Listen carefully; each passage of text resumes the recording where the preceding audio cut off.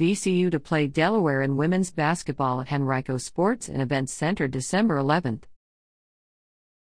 The Henrico Sports and Events Center will host its first Division I college basketball game Monday, December 11th, featuring the women's basketball teams from VCU and the University of Delaware. The game, scheduled to tip off at 7 p.m., will be held in the 3,500-seat arena of the Sports and Events Center, which opened in late October at Virginia Center Commons, just off Interstate 95 in northern Henrico County. Henrico County is excited to welcome VCU, Delaware, and college basketball fans to Virginia's newest sports and entertainment venue, said Dennis Bickmeyer, Executive Director of the Henrico Sports and Entertainment Authority.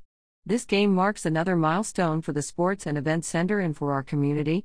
It's also a sign of what's to come, as this spacious, versatile facility will be a destination for premier events along the East Coast. VCU and Delaware will play on the same floor used by the NCAA during the 2023 Sweet 16 men's basketball tournament in Louisville, Kentucky. The early season clash of non-conference foes will enhance the Sports and Events Center's relationship with the Atlantic 10 Conference, whose member schools include VCU and the University of Richmond.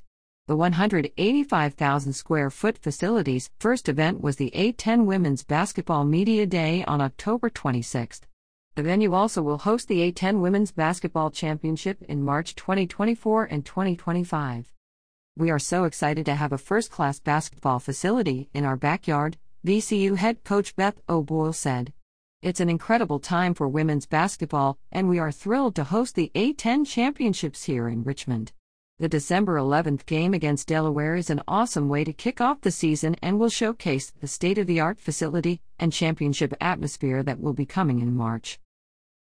The A10 Women's Basketball Championship is expected to bring thousands of visitors and millions of dollars of economic impact to Henrico and the region for the 5-day, nationally televised tournament, Bickmeyer said. Tickets to the VCU Delaware game will be available through henricoc.com.